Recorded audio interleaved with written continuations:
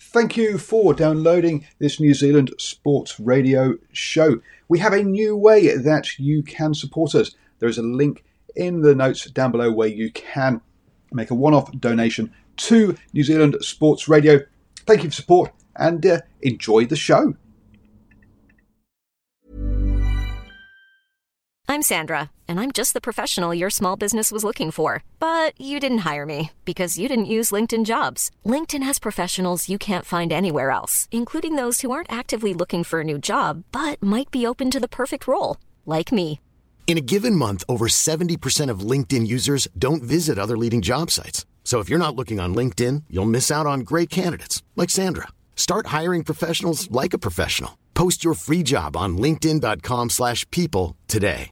Ready to pop the question? The jewelers at BlueNile.com have got sparkle down to a science with beautiful lab-grown diamonds worthy of your most brilliant moments. Their lab-grown diamonds are independently graded and guaranteed identical to natural diamonds, and they're ready to ship to your door. Go to BlueNile.com and use promo code LISTEN to get $50 off your purchase of $500 or more. That's code LISTEN at BlueNile.com for $50 off. BlueNile.com, code LISTEN. Hello and welcome to the Super Rugby Aotearoa Round 5 review and also the Super Rugby AU or Super Rugby Gold as we like to call it on this channel review, Round 2 review as well. 4 whole games. Now you got to remember folks, when we had 2 games we were going for an hour. Now we've got 4 games and Stephen Harris, Cornflake Steve has just suggested to me, just asked me, are we going to go for half an hour? Really? You reckon we can get 4 games in half an hour? I was trying to be positive. I thought I might try and do what I always try to do and space out my time nicely. I always go on with the intention to do a 15 or 20 minute preview show on my own channel and then talk for about 45 minutes. So, I go in with good intentions, but they never come out well the other side of things. That's for sure. Look, there's a great podcast that I listen to called Blood and Mud Rugby Podcast, which is a fun one from the UK. Now, they will start chatting away, introduce themselves, yada yada yada, and then about 15 minutes in, they'll go, right. As we always start the show, we'll have a player spotted, and yeah, they start their show 15 minutes in. They aim for an hour, but if they ever get finished before an hour and a half, it's a miracle. They once said, hey, perhaps we should give up aiming for an hour. And I said, no, guys, aim for an hour because then at least we know you're going to stay beneath 5 hours. It is a really good podcast, folks. Please do go give it a listen. And also joining us is Stephen Harris. How are you doing, sir? Yeah, good evening, chaps. Privilege and a pleasure to be on. Good. Well, as you said, you would like to come on for it for about 15 minutes, you said. So obviously we'll hand you back to your wife at around about 11 o'clock. Which is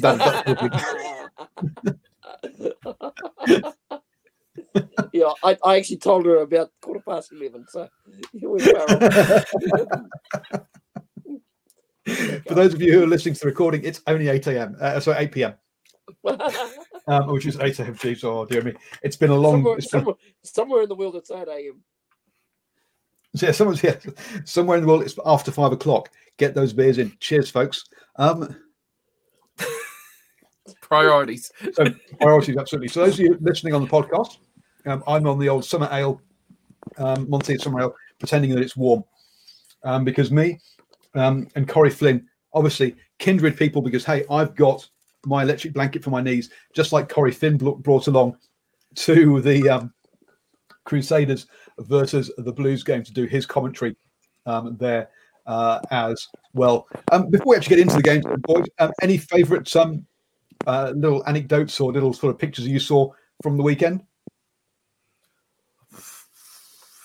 I don't know how game orientated you want to be, but I was hollering and yahooing at Will Jordan. That's for sure. Yes. It's on the field, but I mean that was the highlight of my night. That's for sure. That was the highlight of my weekend. God, it was just about like that. Stephen Harris, for those again listening to the podcast, Stephen Harris just a little shake of the head Because you see, other podcasts and other shows, they do a thing called preparation, and they let the guests know what they're going to be asked and what questions are going to be said. On this one, we don't do that. We have a very loose run book, which isn't written down anymore. Everyone just had it kind of vaguely in their heads, and then I just go off on a totally different tangent and do it that way instead. Simon Hughes. There's 3 things in life that are inevitable: death, taxes, and Crusaders winning in Christchurch. Yes, definitely kind of one of those. But actually, before we get on to that, then let's start on Friday night. The Rebels versus the Reds. Now, the reason I'm starting here is if I go to the good games and come to this, everyone will have switched off by the time we do the bad games. So let's start off with the bad game, folks. There will be some good rugby coming later. Promise you. You could just hold on for that, because this first one was shocking. I think is probably the right term. Who am I going to throw to first? Go on, Stephen, Mr. Harris. Your thoughts or anything to take out of the Reds versus the Rebels? Boy, it was a hard watch. I tell you what, I've got to give Brad Thorne his dues, because after being part of the All Blacks and the Crusaders and playing at a level which of rugby people appreciate, it must be hard work for him having to coach at that level. It definitely was a tough watch, and probably at the end of the day, a draw was probably the right result for that particular game, guys, because just so many errors. None of the teams could actually string anything together. No, I gave out coaching tips. Was it this one I gave out coaching tips too? No, that was last week I did coaching tips. God, dearie me. This week I didn't bother. I think 6-0 at half time. I mean, that's a decent football score, but it's not a very good rugby one, is it, Stephen? Is it Cornflake? Oh, no, yeah.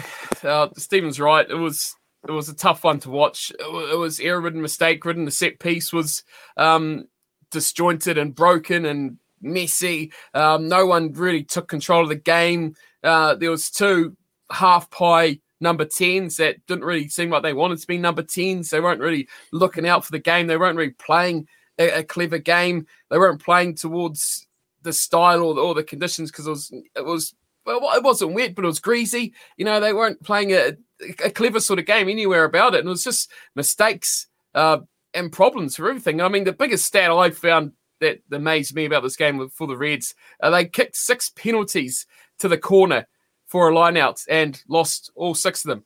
And that just sums up pretty much how that night went for them. It was just a disaster. And, I mean, super time, not very aptly named, is it?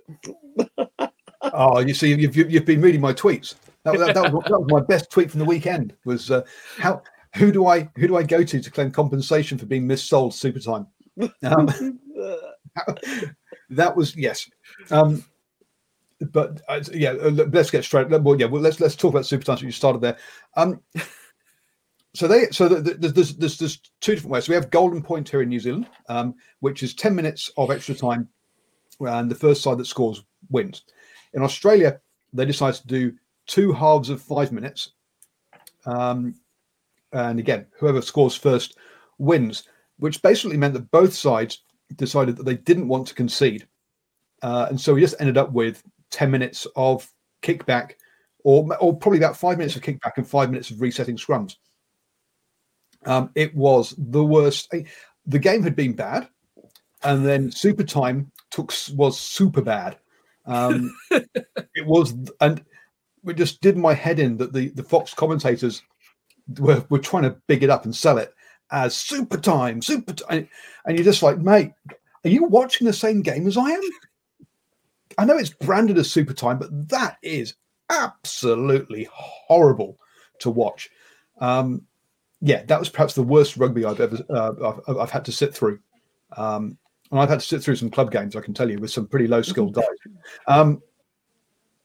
So yes, that was awful. Awful. Aaron goes, yeah, maybe the whole game should be 5 minutes long in Australia. It would save. It would. Brilliant. It would definitely save me from wasting hours of my life on some of their rugby, because that was awful. Look, 12 turnovers by the Rebels, 21 turnovers by the Reds.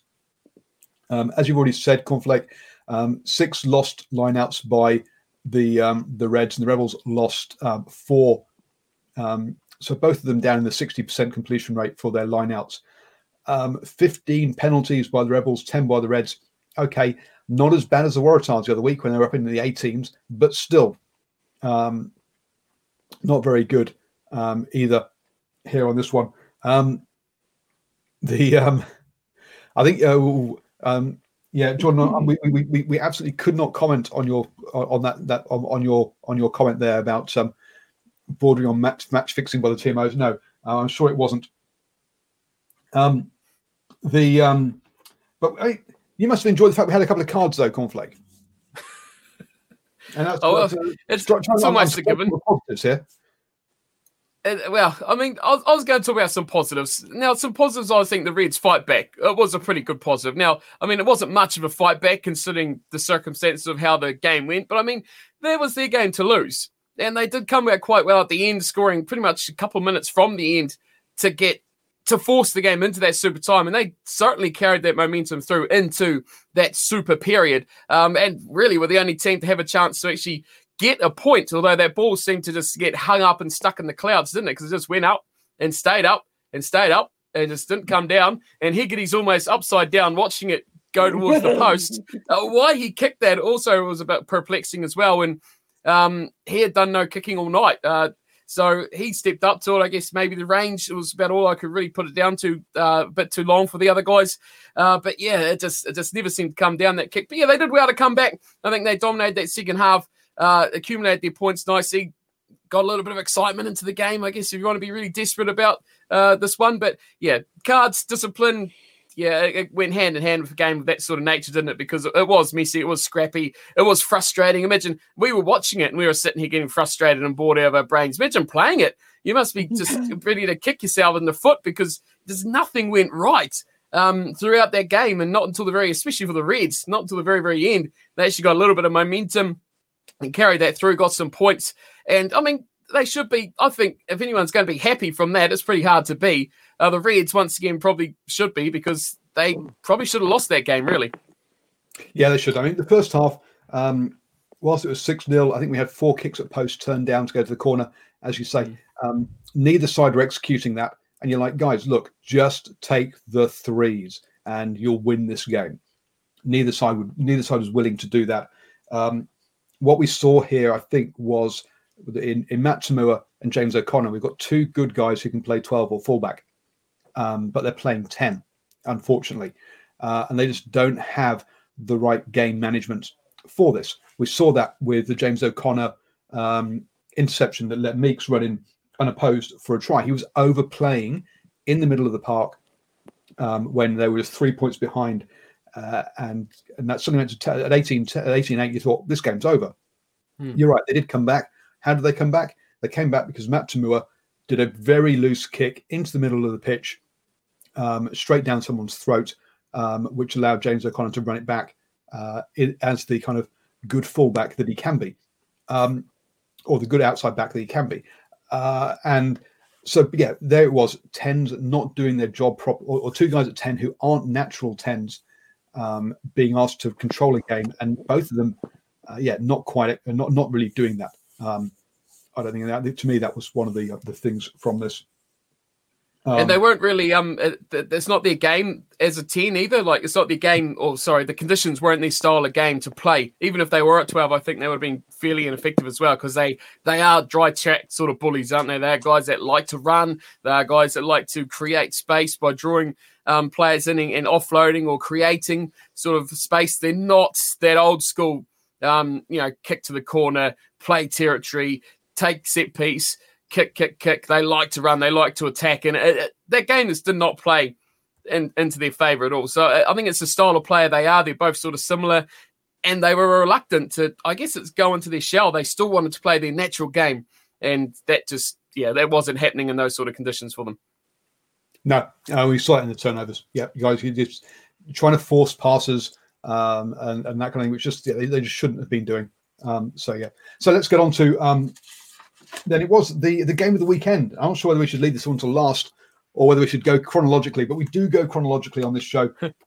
So we'll stick that way. And I think this is why Stephen kind of messaged me just before the show going, hey, can I come on just 15 minutes to talk about this?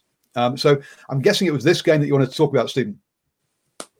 Harris. Yeah, you pretty much so. Listen, first of all, I just thought it was a great contest, and it's probably the game of Super Rugby Aotearoa at this stage. You know, in terms of the build up leading into the game, I think on that alone, it pretty much delivered. It delivered with the atmosphere. Now, there's not too many times you can silence a Canterbury crowd for a while, or you pretty much got them when they actually start booing every decision. So it was a really good, genuine contest where I probably felt at the halfway stage it really was anybody's game, where I think some of the games that we've seen the Crusaders play in recent times, you just knew they would finish over the team that they were playing with. Unfortunately for the Blues, they finished over the Blues on the back of a couple of pieces of magic, which we'll get to shortly. Yeah, I mean, this one kicked off at a real pace, didn't it? I mean, there was it was really energetic early on. Sotutu got himself over the line, but got held up over the line. But eventually, they got under advantage. Soon after that, the Blues got ahead with a pass to Mark Talia. To unmarked Talia. Cornflake, a lot of props for Talia in this game. And he had a great sort of first 20 minutes. But then I think the Bridge showed us why he's been voted as the number one winger by his peers in New Zealand. I mean, he really shut Talia down, didn't he? Yeah, well, I mean, I mentioned this on Twitter during the game that the Crusaders are a team that can adapt and they can change their style and they can target sort of areas. They're a clever team, and they're a team as well. That's the thing about them. They can spot each other's sort of areas they need to look out for. And I mean, he would have got the message and something would have triggered in there like they do and what they did later on in the game, just to know, shut him down instantly. He's not going to create. He's going to go for something. He's going to go for a corner. And we've seen Bridge straight after that, when he was really controlling the game, he absolutely sacked him in a big splatter tackle as soon as he got the ball. Big hug, down to ground, done that 2 or 3 times, and that really did shut him down big time. It really did take out a lot of that creative force of him. But I mean, yes, that's good by Bridge. The player can have the capabilities to do that, but I think that's just the way the Crusaders play and the way they are, that he can, or they can collectively target who are the guys they need to really watch out for. And unlike we'll see later in the last game of the round, teams often need half-time where they can go inside and the coaches can say, hey, look, you need to look after this guy. He is absolutely killing you out there. The Crusaders are smart enough that they can target those guys on the run, out in the field, in an instant, and by then they haven't scored 2 or 3 tries and taken the game away from you. So that was a big, big difference to be able to step up like that and to shut him down. It's like we've seen other teams do to Caleb Clark with the Blues as well. When he's really on a rampage against the Highlanders, they shut him down and that changed the game for them as well. So, yeah, that's smart, clever, and there's a reason why he's one of the best wingers, not just for his attacking abilities. He's really strong defensively as well. Yeah, and in the air, which is why he's one of those kind of players who can happily play fullback and happily play wing as well, isn't he? One of those kind of the balanced back three players. In that first half, though, there were definitely mistakes. I mean, Mwanga kicked out in the full. A couple of players kicked out in the full in this game. Definitely a lot of pressure on them. I think they knew this was effectively a final for both the teams in this one. To me, it looked like the Blues were really trying to get outside that last winger, because we know that Sevu Reece in particular likes to come in and try and cut off the ball, but they just couldn't quite get it done. And to sort of get any more points on the board. The Crusaders forced to kick penalties at the end, and with a 2-7 penalty count in that first half hour, they managed to get things down to a 1-point game, 6-7 at half time. And I think I think the Blues would have wanted to have had a few more points on the board than just the one try. I think they definitely had the opportunities to have got some more. And we'll feel a bit disappointed to have been that close at half-time. Oh, man, this is Crusaders going into this at half-time, and they're happy. They're in 1 point. I mean, that is Crusaders. They could have gone in probably 7-3 and they would have been quite happy 10-3. Yeah, they're within that chance. All they need is that little, to be within that scoring play, but be within single figures. And the Crusaders, they're happy with that because they know what they've done in that first half and as to wearing their opponent down. As long as they're within that chance, they are always going to be dangerous. And I think the Blues dominated the opening half an hour of that game, and they didn't get enough from it. They only got that one try. They needed more, and you just can't take that time against the Crusaders for granted that you are in control of the matchup. You have to take as many points as you can because you just don't know if you're going to get more chances like that again. That could be your last time to get those sort of points on the board. So they needed more from that. They need to go into halftime with mid-teens up towards 20 points on the board, really put that pressure on and force the Crusaders to come out in their second half with a lot of work to do. Yep. Now, Robert Bull asks, can you ask referee if the rules have changed about players jumping and then hitting the ball into play? Yes, the rules have changed. So it's not where you take off from, but it's where you land. And as long as the ball doesn't cross the line up the plane, you can sort of bat it back in. So, yes, you're allowed to jump from out of play into play with the ball. Yes, you're right. The rules the laws have changed around that. And last week we had a long chat about that. Actually, a lot of people a lot of people say, basically disagree with it. We like to go back to the old rules of kind of where you land is where you are, or where you next touch the ground. Is where you are rather than some sort of in the air. I'm not in or out of play kind of stuff. So yes, they came back. Actually, Stephen Harris? What do you think about Harry Plummer's the experiment with Harry Plummer at 12? Listen, he was solid. Didn't really see a lot of him. I only really saw him in one situation from a defensive situation. That might have been when Blackhead left the field. Listen, it didn't do a hell of a lot for me, to be brutally honest. Probably defensively he was okay, but I just want to touch on something Steve said about the Crusaders being very, very smart and the Blues maybe not so smart, especially those.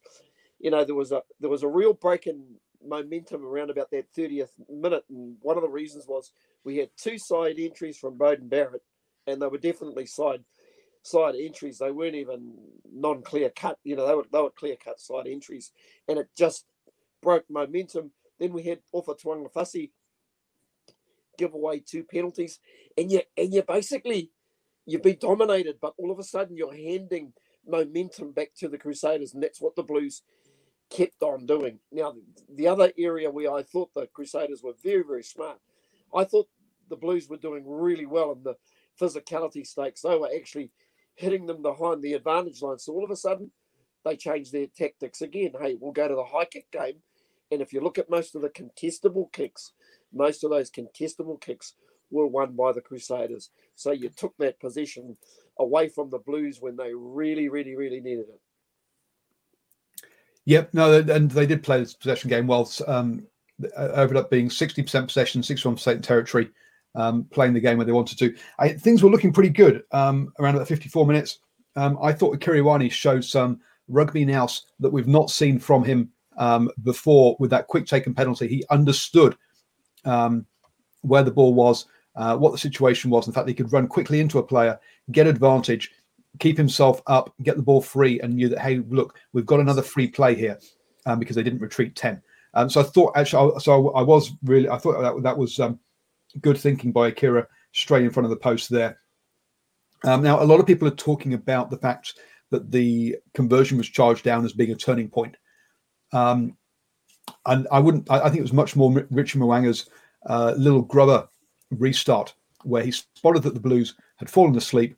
They weren't marking the short one, grubbered it, picked it up.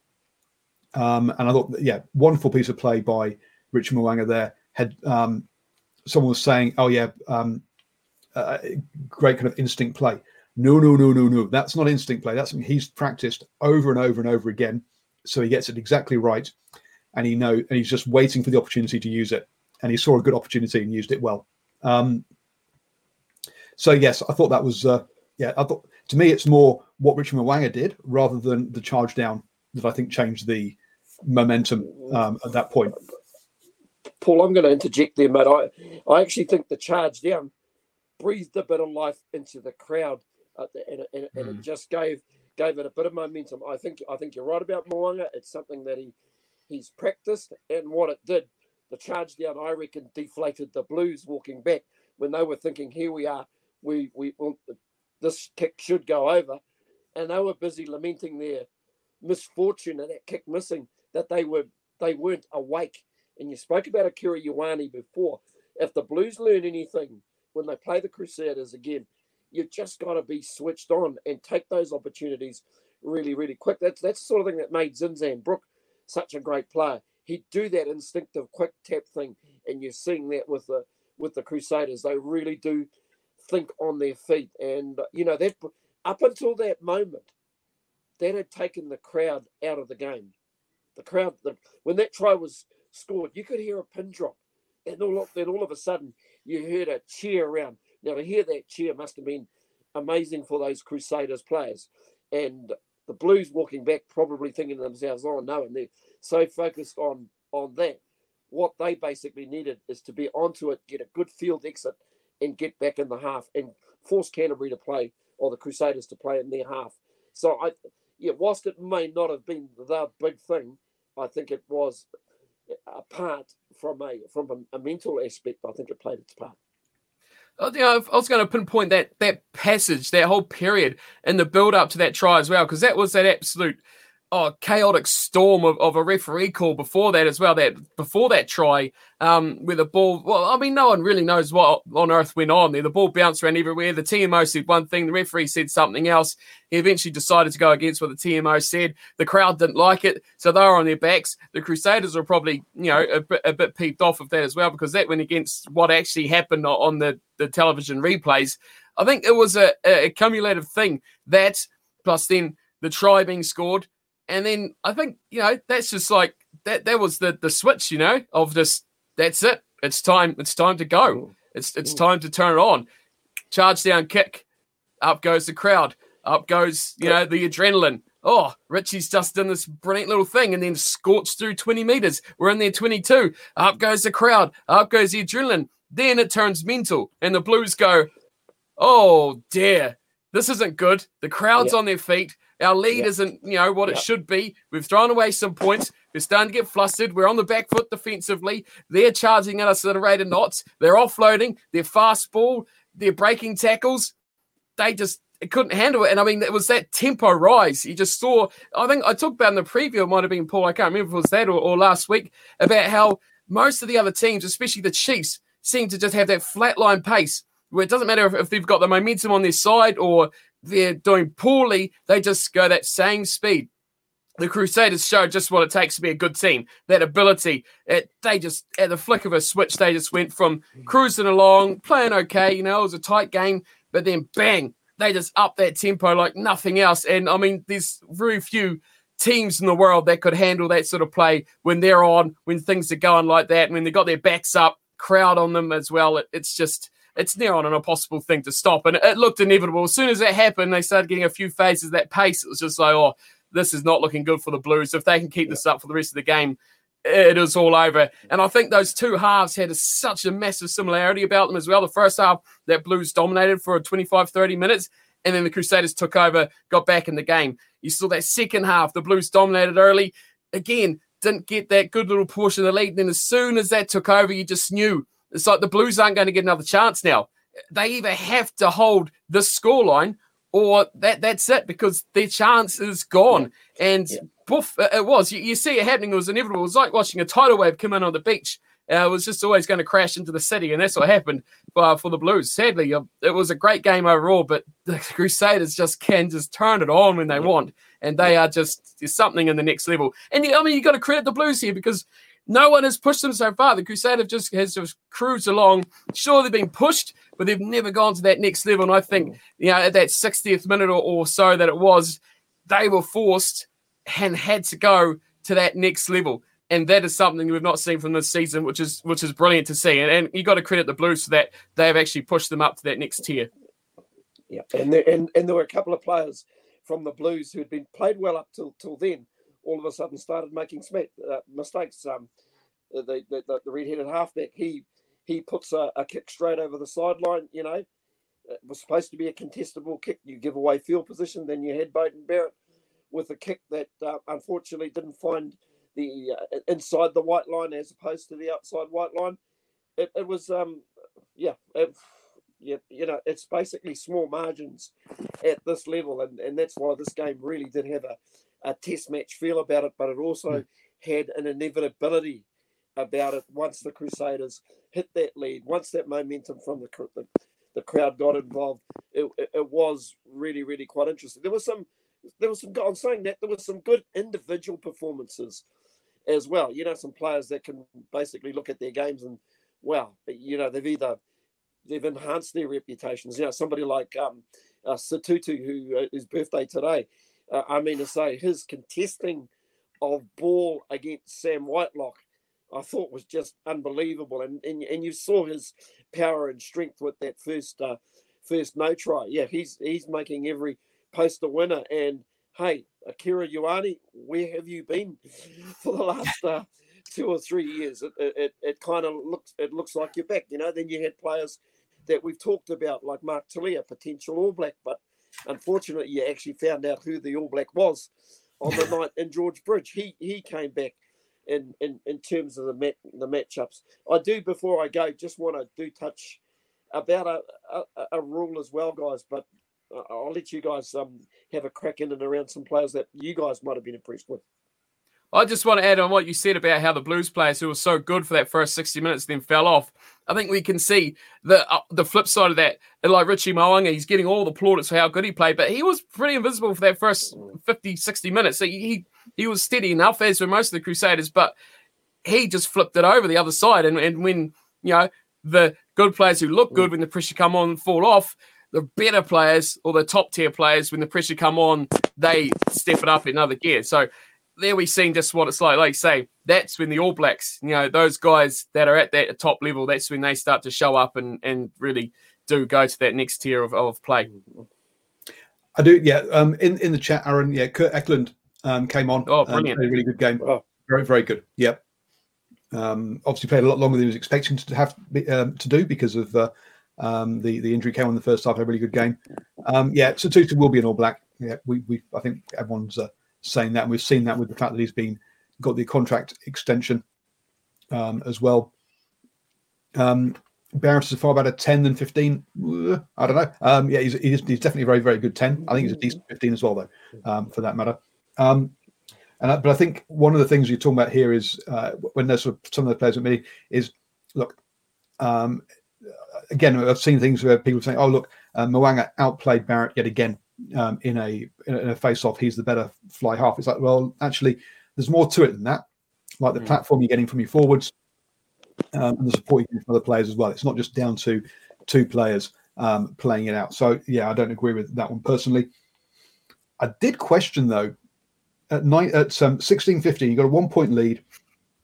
The Crusaders in front of the posts, you got 5 meters out, and they kick the sticks. I thought at that point, 5 minutes after they'd scored their try, everything was going for them.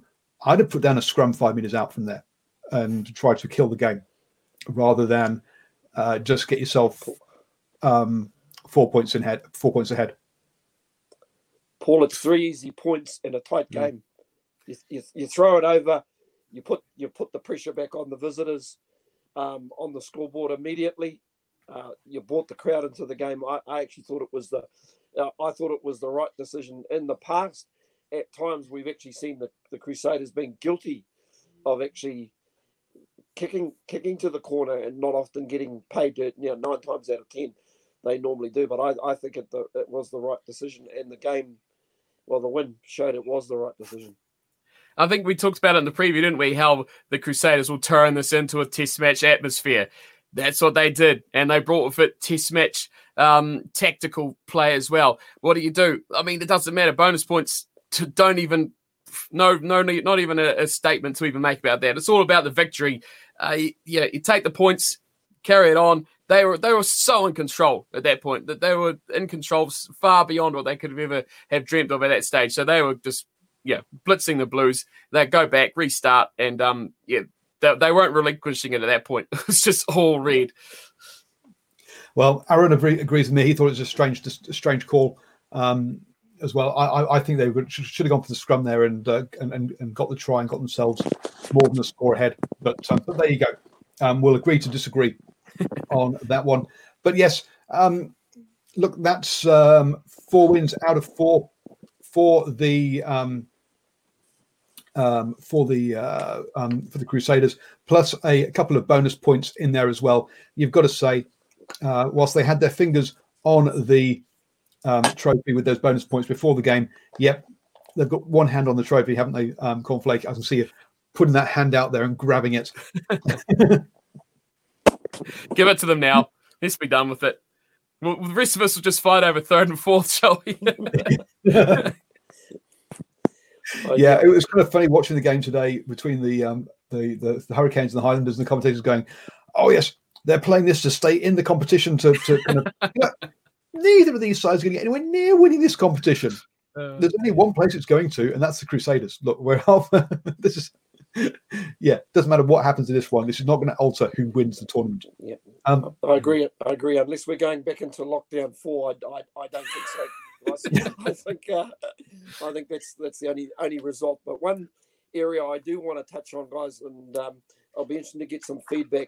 There are a couple of penalties where the Blues were pinged for players being trapped in the ruck, and now one of them clearly showed that Bryn Hall was basically had his knee on the player who couldn't move. I often like the way that Nigel Owens referees a game. He will basically call out a referee or a player holding a player down and pretty much call him out and say, you know exactly what you're doing. You're holding this player and you're holding him down. The ball is free. It's there and it's available. Now, to me, guys, it just seems blinking harsh. You saw Dalton Papali with a brilliant offensive tackle, and there was no way he could physically roll away. He was trapped in there. I would rather we went back to the old rule, unplayable, attacking team gets the ball again. To me, it's not worth 3 points, guys. Seriously. Okay, this comes down to a coaching kind of point. Is that, look, they are tough calls, but basically it's kind of like, right, you need to tackle in a way that you don't land on that side of the tackle. And that's part of it. It's not about whether you can. It's not about being able to roll away. It's about not getting there in the first place, because they're trying to provide quick ball. I get I maybe a free kick rather than a penalty, so you can't kick for 3. But yeah, you can't just the law basically says you can't put yourself there in the first place. If you do, you're at risk of this. The law's an ass.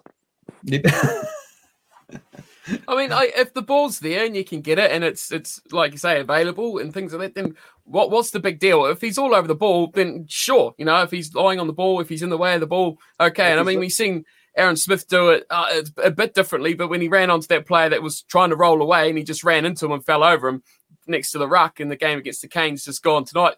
I mean, yeah, you're milking the hell of it, aren't you? But I mean, it's pretty much a silly sort of thing to do. I mean, he wasn't going to run that line anyway. He was going to pass it. It's just, it's a bit silly. But, yeah, it's the thing of the referees, isn't it? Then they have this things they can be opinionated on, and then they have these things that they just go straight to the letter of the law, regardless of how it plays out. But if the ball's there, just go, just play. And if it's not stopping the play, then why stop the play? Yeah, if you're not interfering with play, then it shouldn't be called. Absolutely. And there was one there where the scrum half could get to the player, could get to the ball, but the player was between him and the ball. But yeah, he could still get to the ball. So let him get the ball and just play on. Just ruck him. Bring it back. Says the man from Southland who's kind of like, I really just want this way they played back in the 80s. Before my time, Paul. Come on. Okay, 90s then. I don't know. The other thing is, one of the posters just sort of message even the defending teams are coming up with strategies to keep to keep the tacklers locked in. And don't tell me that they're not working on that, because there's enough video footage to work out what you can and can't do. And I would suggest just to my way of attacking, we've given all the rights to the attacking team and taken a few away from the defending team. I just think it's something we got to look at. I'm gonna hang in there, guys, because when we're talking referees, I do want to touch on a couple of incidents from the Highlanders and Canes game this afternoon. So yesterday I was at Manukau versus Papatoetoe, and I talked to the referee after that game and said, "Hey, are you guys using the same law or the same interpretations that they're using for Super Rugby, or are you sticking to the normal ones?" And he said, "No, we've been asked to do the same thing as the Super Rugby referees." And he says, "But it's taking a while for the players and for us to adjust to it." And one of the comments in here about saying, "I think I'm starting to think referees are easing up on the breakdown and the offside line a bit in the last couple of weeks." That is what he's referring to. Yeah, the referees getting more used to it and deciding what is and what isn't going to be called for. So yes, it has definitely changed a little bit. So congratulations to Crusaders. You've won the competition. You've just got to play 4 more games to prove it, basically. And in the live chat, yes, the Blues probably will come second.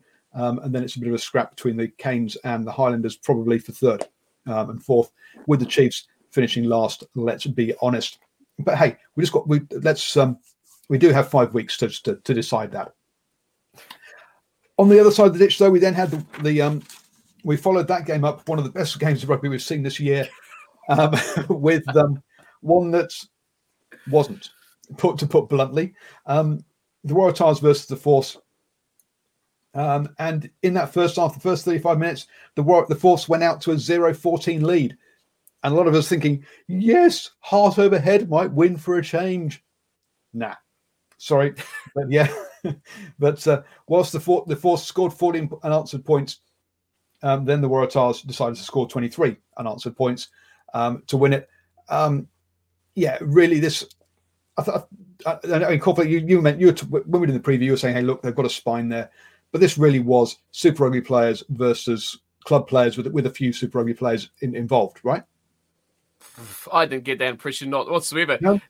I got the impression that the Waratahs actually got told what to do at half time, and they actually, for once in their careers, actually executed it for a change, which they don't normally have the ability to do. The Force dominated them, territorially kicking, absolutely destroyed them. Bernard Stander destroyed the Waratahs in that first 38 minutes. They were all over them. They were pinned back. They were pinned down. John O'Lance is a perfect executor of that sort of tactical kicking game. And his experience, he had that game on a string. But the difference, the Waratahs came out in their second half and they just played, well, boring Australian rugby. It was just, they slowed it down. They kept in the forwards. They denied the Force any ball. And they kept them pinned down that way. The Force kicked free. They just slowly trudged their way back up again. They'd kick away. They'd trudge their way back up. I mean, it was clever. It was well played. And I guess you credit the coaching staff and the ability that they did to change the way they were playing and take it to the Force that way, because they obviously identified that's how they could change the game. But yeah, it was a contrasting 2 halves. The Force, I thought, played really well in that first 40 minutes or first 38 minutes. And if they can keep that standard up, if they can learn how to, I guess, play more of that slow forward-based ball that the Waratahs did show them. I think as much as I'd never like to praise Michael Hooper, he did a lot of work in that second half, and he was probably his best game he's had for a number of years now. So that was really, really good for them. But yeah, Bernard Stander, he was man of the match. But I really did enjoy it from Ferris and Stowers as well. The rest of their back row, I thought, for the Force was really, really, really good. So yeah, they just let it slip in the second half, couldn't find their momentum and just couldn't get back into that territory game. But it was great to watch as they came in, and I think they proved a pretty decent little point here that they can actually play at that level, and they are thinkers enough to actually get over and have a game plan that could be better, but they just didn't have that plan B for when the Waratahs come out saying a little bit better in that second half. Yeah. And I was about to say, Paul, another key moment for me was just that try just on half-time to that young prop Bell as well, just giving away a penalty, giving that field position and just giving them a little bit of momentum. 14-0 at half-time would have sounded a hell of a lot better than 14-7. So it just meant that the Waratahs weren't that far off. And then basically Harrison hit that penalty just after half-time and another one again on the 60th minute. And they were pretty much almost back on level terms. And from there on out, I thought the Force also had played that first half just surely on, being back playing top level rugby. It kind of looked like a little guy shield challenging, throwing everything at the challenger in the first 40 minutes, and then completely running out of puff in the second half. And you know what? I will jump in on Alex's comment about the commentary being so boring. And I'd also like to credit you, Paul. Credit you because you can actually have tried to say Mark Nawaqanitawase's name, whereas those mugs in the Australian commentary, what do they call him, Marky Mark? That is massively so unprofessional. When I heard them say that, I'm like, take your job seriously, man. I mean, you're there as a gifted man, just, rocking up because, you're a former Wallaby. I can do what I like. Get a grip. Learn to do your job properly. Learn to say the names. Even Paul's given it a crack and has a half-decent job of it, but at least give it a go. I mean, anyone else can have a go and say it, and we're just, ragtag amateurs down here, and we can say it all right. Hey, we're very good. We're very, very skillful amateurs, not ragtag. How dare you? But you're right. It was Kafer that was doing that. To be fair to the actual caller of the game, he was doing it right. But the experts or the summarizers or whatever you want to call them, you're right. Kafer was using Marky Mark rather than Nawanga. I'm laughing now. Nawaqanitawase. Nawaqanitawase. I literally sat here during that game, just saying it over and over again after the lead commentator had said it, trying to get better at it. Sorry, I've actually spent some time on this name, unlike all the others, because in all honesty, this is a kid who is good, right? And we're going to see him around for the next 10 years. So learn to say his name, Kafer. You're getting paid to do this. Spend the next 5 days just saying it over and over again. Don't do anything else, because let's be honest, everything else comes out of your mouth is crap as well. But at least get one thing right. Isaac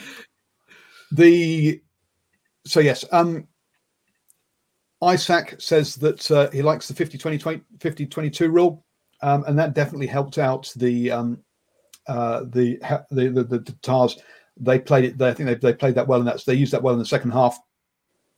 A bit of controversy over whether it was a pass back into the half or not, and it just means this rule that you can't pass it back into your own 50 to kick it into the 22. To me, you're just adding more things to the referee to have to look at and to check. Look, why are you making it a harder job for him? Just look, if the kick comes out of the 50 and goes over the 22, look, that's it. It's good enough. Whether it's passed back in or not, just really, I don't think that was required. But that led to the Tars bashing over under the posts.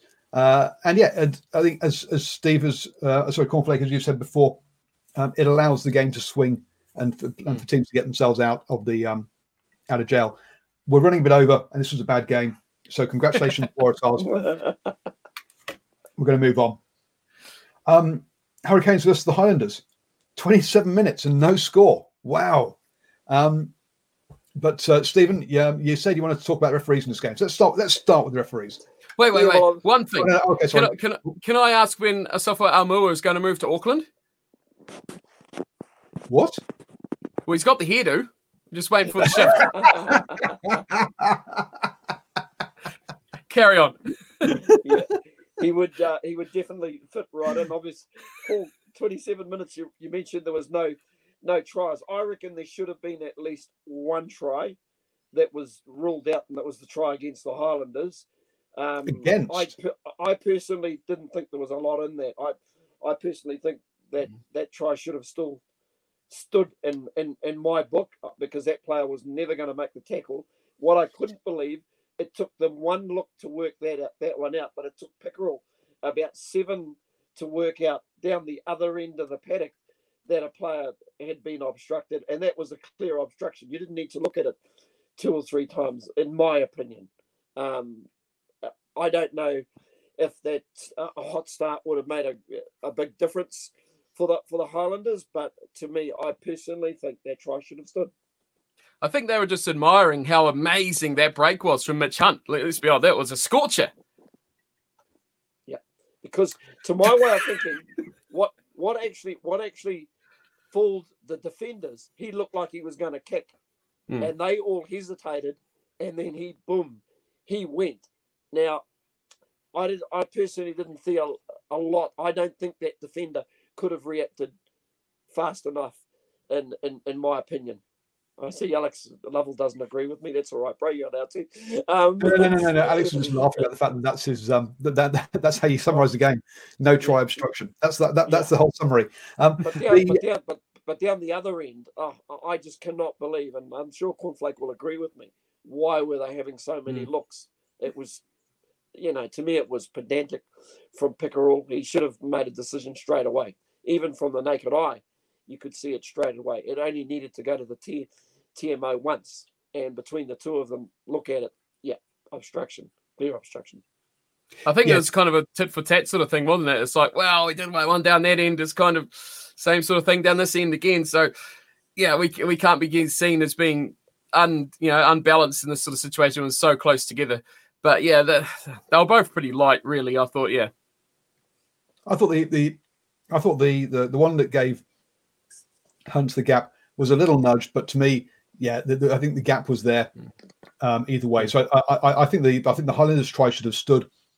For me, the Canes one, he clearly runs behind the player. Now, would that player have tackled him? No, maybe probably not. But it made the next player come in, and it made all the outside players change their alignment, which is what gave Lamapi, what meant there was no one marking Lamapi. So to me, the Canes try should not have been allowed and wasn't. So I think the first try should have been allowed, but the second one shouldn't have been. In my view. Now, to be fair, we didn't get the end-on view of the Highlanders try, and I think that was the view shot you needed to see. If there was a big gap between those two defenders, which it looked like from the side, but it's hard to tell from the side, then yeah, nothing in it. If they were really, if they were closer than it looked from the side, then maybe. But yeah, from the angle we had, which wasn't great, I don't think there was much in it for the Highlanders try. I thought Fletcher Smith in this game, I mean, it's someone that we've talked about as being a bit of a journeyman. I mean, he's on his third Super Rugby team already, and he's only in his early to mid 20s. He had good moments in this game, but he drifted in and out for me a bit here. That this was a game he needed to grab by the neck. Now, I don't know if that's because Geordie Barrett spent so much time at first receiver, and basically he's not being allowed to run the game. But yeah, to me that was because there's been a bit of talk about Fletcher Smith. At Smiler Sen Cup level, I think he's fantastic. I'm just can he make this step up to this level? I'm not sure at the moment. For that, Aaron Smith, TJ would love to have that one. Aaron Smith, where he dummies Aaron Smith. Stand, you're the pillar man. I understand you're a back. You're not a forward. You're a pillar man. You just stand there until the ball's 15 meters away. Don't go with the dummy. And by going, he let TJ Perenara just walk over. The Canes just sort of ran out of players there. And boy, Van Wyk is loving life in New Zealand. And I think they spotted something that the Highlanders have got away with for the opening few weeks, which is putting Mitch Hunt on the wing. And if Van Wyk gets the ball on the wing and sees Mitch Hunt in front of him, oh boy, That's a try all day long. They isolated Mitch Hunt well, and I think the Highlanders are going to have to look at that and put Mitch Hunt back into where he should be, which is defending the 10 channel. Paul, you just touched on something I was going to touch on with this game. Listen, I love Aaron Smith to bits and what he brings, but he missed 3 tackles in this game. Mitchell's a concern. That's a real concern for the Warriors. For the Highlanders. Beg your pardon. Ouch. It's a concern for the Warriors as well. Ouch. Sorry, guys. Sorry, you have all the Highlanders supporters. It's a bit of a concern when both your halfback and your first 5 are not great defenders. And if you look at at least 2 of those 3 tries, unfortunately Smith involved in one, you're dead right. That's his man. He doesn't do it. He doesn't leave that post, but he left that post. And you look at Mitchell one-on-one versus Van Wyk. I know he's a big man, but a better tackle has to be made than that. I mean, to say I think it might have been Rob Thompson or C.O. Tompkinson that got across and almost took Van Wyk into touch. They had a second look at it, but it was the correct decision. The trailing foot looked like he got the ball down before the trailing foot hit the line. But I think and I think Cornflake will agree with me. That's a real issue for the Highlanders. We all know what a good defender TJ is, Steve. Well, I mean, it's what we talked about before with the Crusaders, isn't it? It's that ability to on the fly develop and evolve and change the way they're playing if something's not working or it's being picked out by their opponent. Most other sides don't have that ability to go through and do that. Yeah, and if we look at the stats here, so Smith, you're right, missed 3 tackles. Mitch Hunt missed 4. Now, C.O. Tompkinson made 14, missed 0. He had a real good game. Problem is, everybody around him was missing them. Thompson missed 3. Nariki missed 3. Gregory missed 4. He was the only player in that back line making his tackles. So it's pretty simple, folks. Just run at somebody else other than Tompkinson because he can tackle. I actually think it was a game that there was an opportunity there for the Highlanders to actually win this.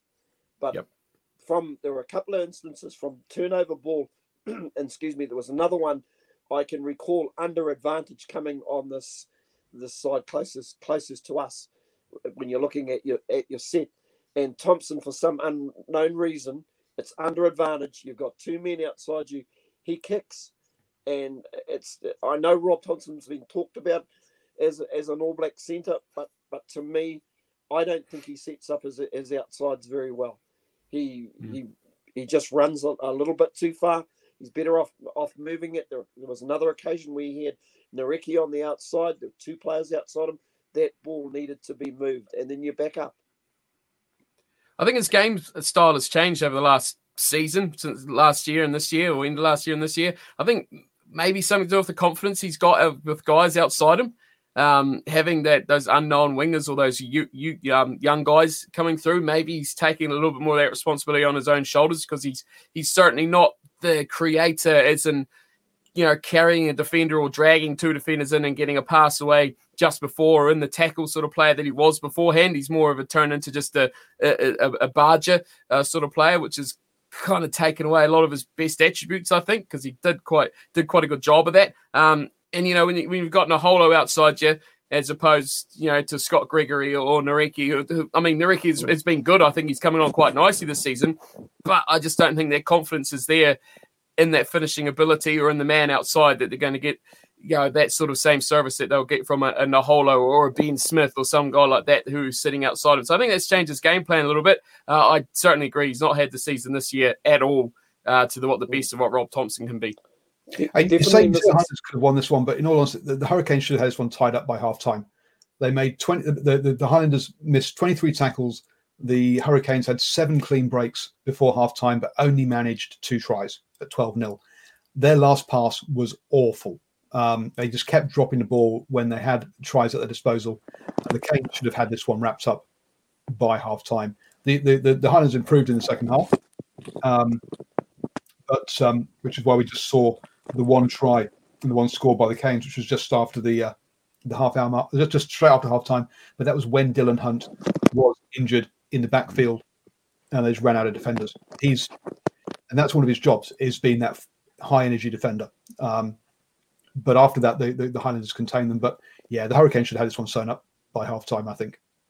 They suffered a bit, I reckon, in their line-out. Definitely, they are missing Josh Dixon, and when Paddy Parkinson went off, it completely fell to pieces. Shelby Ricketts is a decent little player. Wetton's a good workhorse player, but they're not those the leaders. They need one of those leaders in there to direct it. I mean, Parkinson was nailing those line-outs all night long. They were going to him. He was at the front. He was in the middle. He was moving around. They were hitting the man all the time.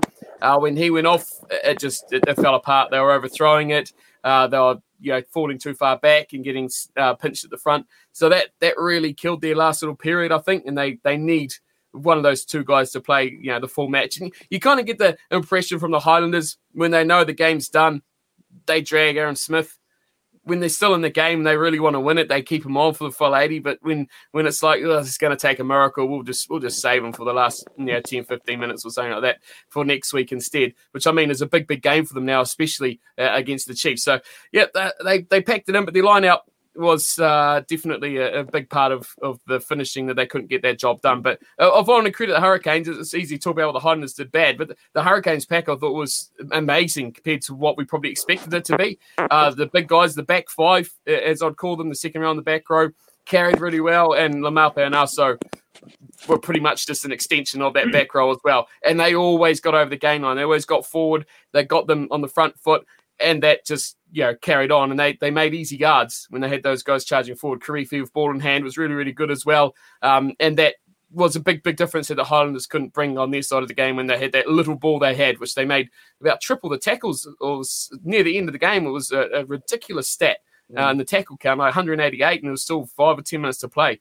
So a lot of defence, not enough ball. And that the Highlanders just didn't take the chances they had with the little ball they got. And they did a lot of tackling last weekend against the Crusaders as well. Yep. They need to sort that out. Frizzell again, he had a good game in there, and perhaps didn't get the love from the commentators. But I thought he did well. And the Chief says Aaron Smith is still good, but he's getting on now. Hopefully the Landers have a young one learning from Smith. Well, Fakatava. There we go.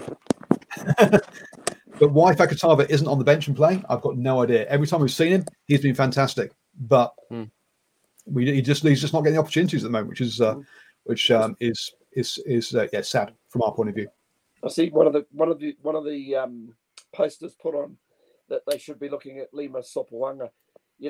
I would be approaching Will Jordan and saying, mate, the fullback position is your position. If you want it,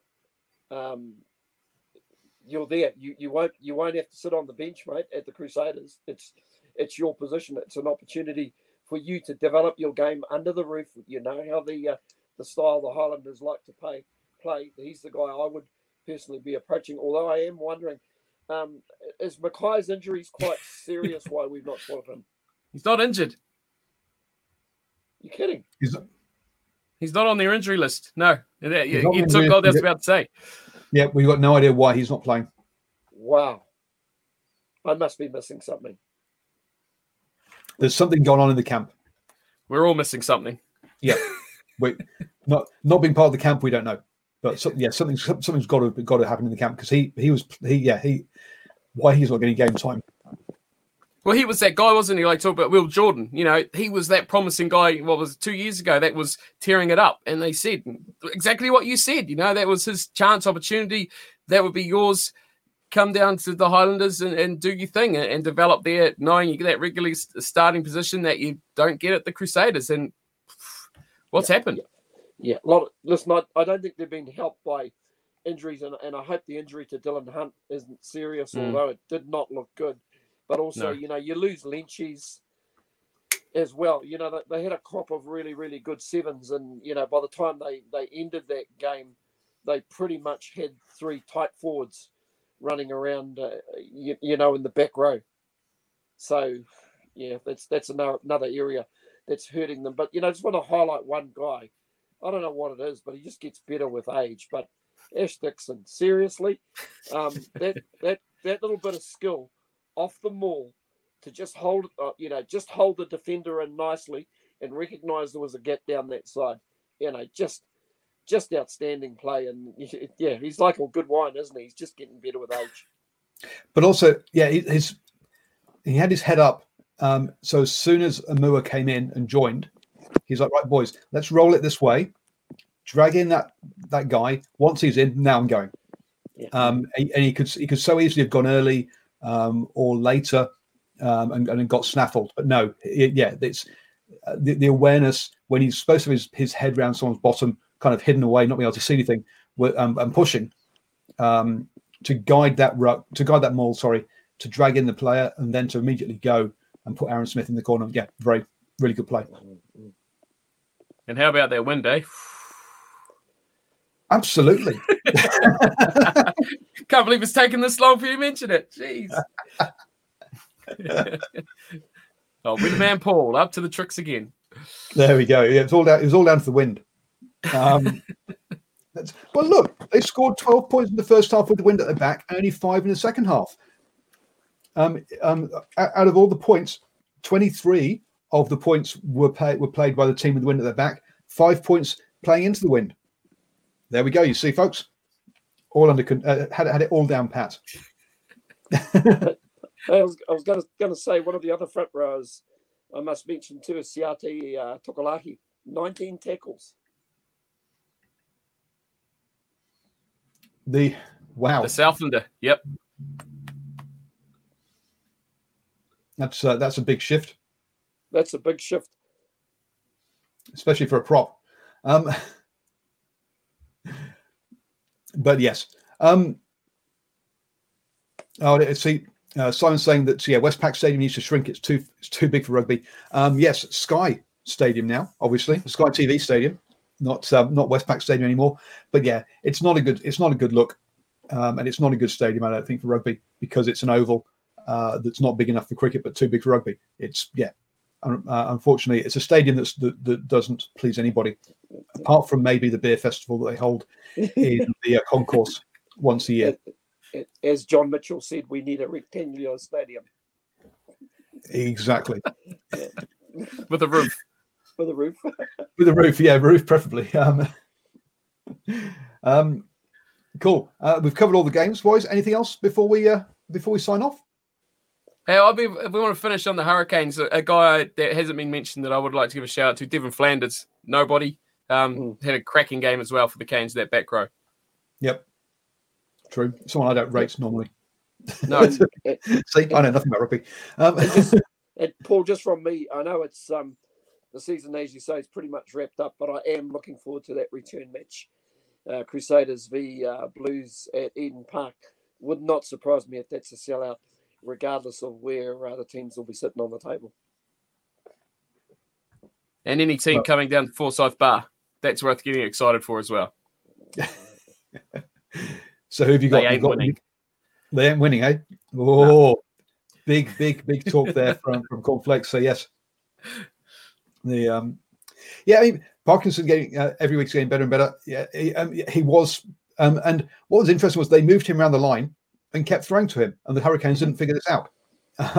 So yeah, guys, you can ignore the rest of the line apart from where Parry Parkinson is, because it's going to him. It was blatant. Dylan Hunt's not a big guy, is he? For a 7 jumper in the line out. And I mean, Witten probably hasn't been around in the lineup long enough to really take that responsibility, maybe to mix it up 1 or 2. But it's pretty obvious when you had both Dixon and Parkinson, their line out was very, very efficient because you had 2 very quality jumpers at the line out. And of course, you generally got 2 pretty good hookers as well that always hit their man. So they had that, they're losing that. And so Parkinson becomes a huge part of that line out set piece now. Yep, absolutely. Cool. Thank you, everybody, for tuning in to this show on New Zealand Sports Radio. Don't forget you can listen to us on the go. Just download New Zealand Sports Radio in your favourite podcatcher, iTunes, iHeartRadio, Spotify, Acast, all of those wonderful places. We'll be back at 7 a.m. tomorrow morning with the morning sports briefing, as long as Stephen has woken up in time for it. But yes, today I had a bit of a shocking one. I somehow thought my alarm went off at 5:40. Was to get, and so I got up, got ready, put the kettle on, looked at my phone, went, I've got up an hour early. I can go back to bed again. So, jeez, I'm getting tired just listening to that. So hopefully I'll get a proper night's sleep. And folks, catch you all tomorrow morning. Thank you, everybody. Like, subscribe, share, all that wonderful stuff.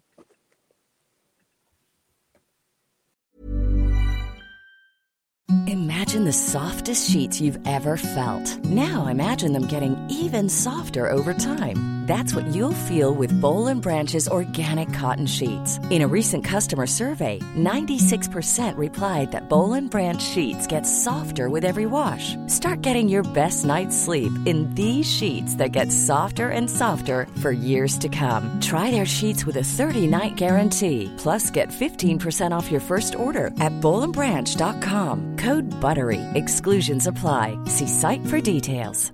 Planning for your next trip? Elevate your travel style with Quince. Quince has all the jet-setting essentials you'll want for your next getaway, like European linen, premium luggage options, buttery soft Italian leather bags, and so much more. And is all priced at 50 to 80% less than similar brands. Plus, Quince only works with factories that use safe and ethical manufacturing practices. Pack your bags with high-quality essentials you'll be wearing for vacations to come with Quince. Go to quince.com/pack for free shipping and 365-day returns. Mom deserves the best, and there's no better place to shop for Mother's Day than Whole Foods Market. They're your destination for unbeatable savings, from premium gifts to show-stopping flowers and irresistible desserts. Start by saving 33% with Prime on all body care and candles. Then get a 15-stem bunch of tulips for just $9.99 each with Prime. Round out Mom's menu with festive rosé, irresistible berry chantilly cake, and more special treats. Come celebrate Mother's Day at Whole Foods Market.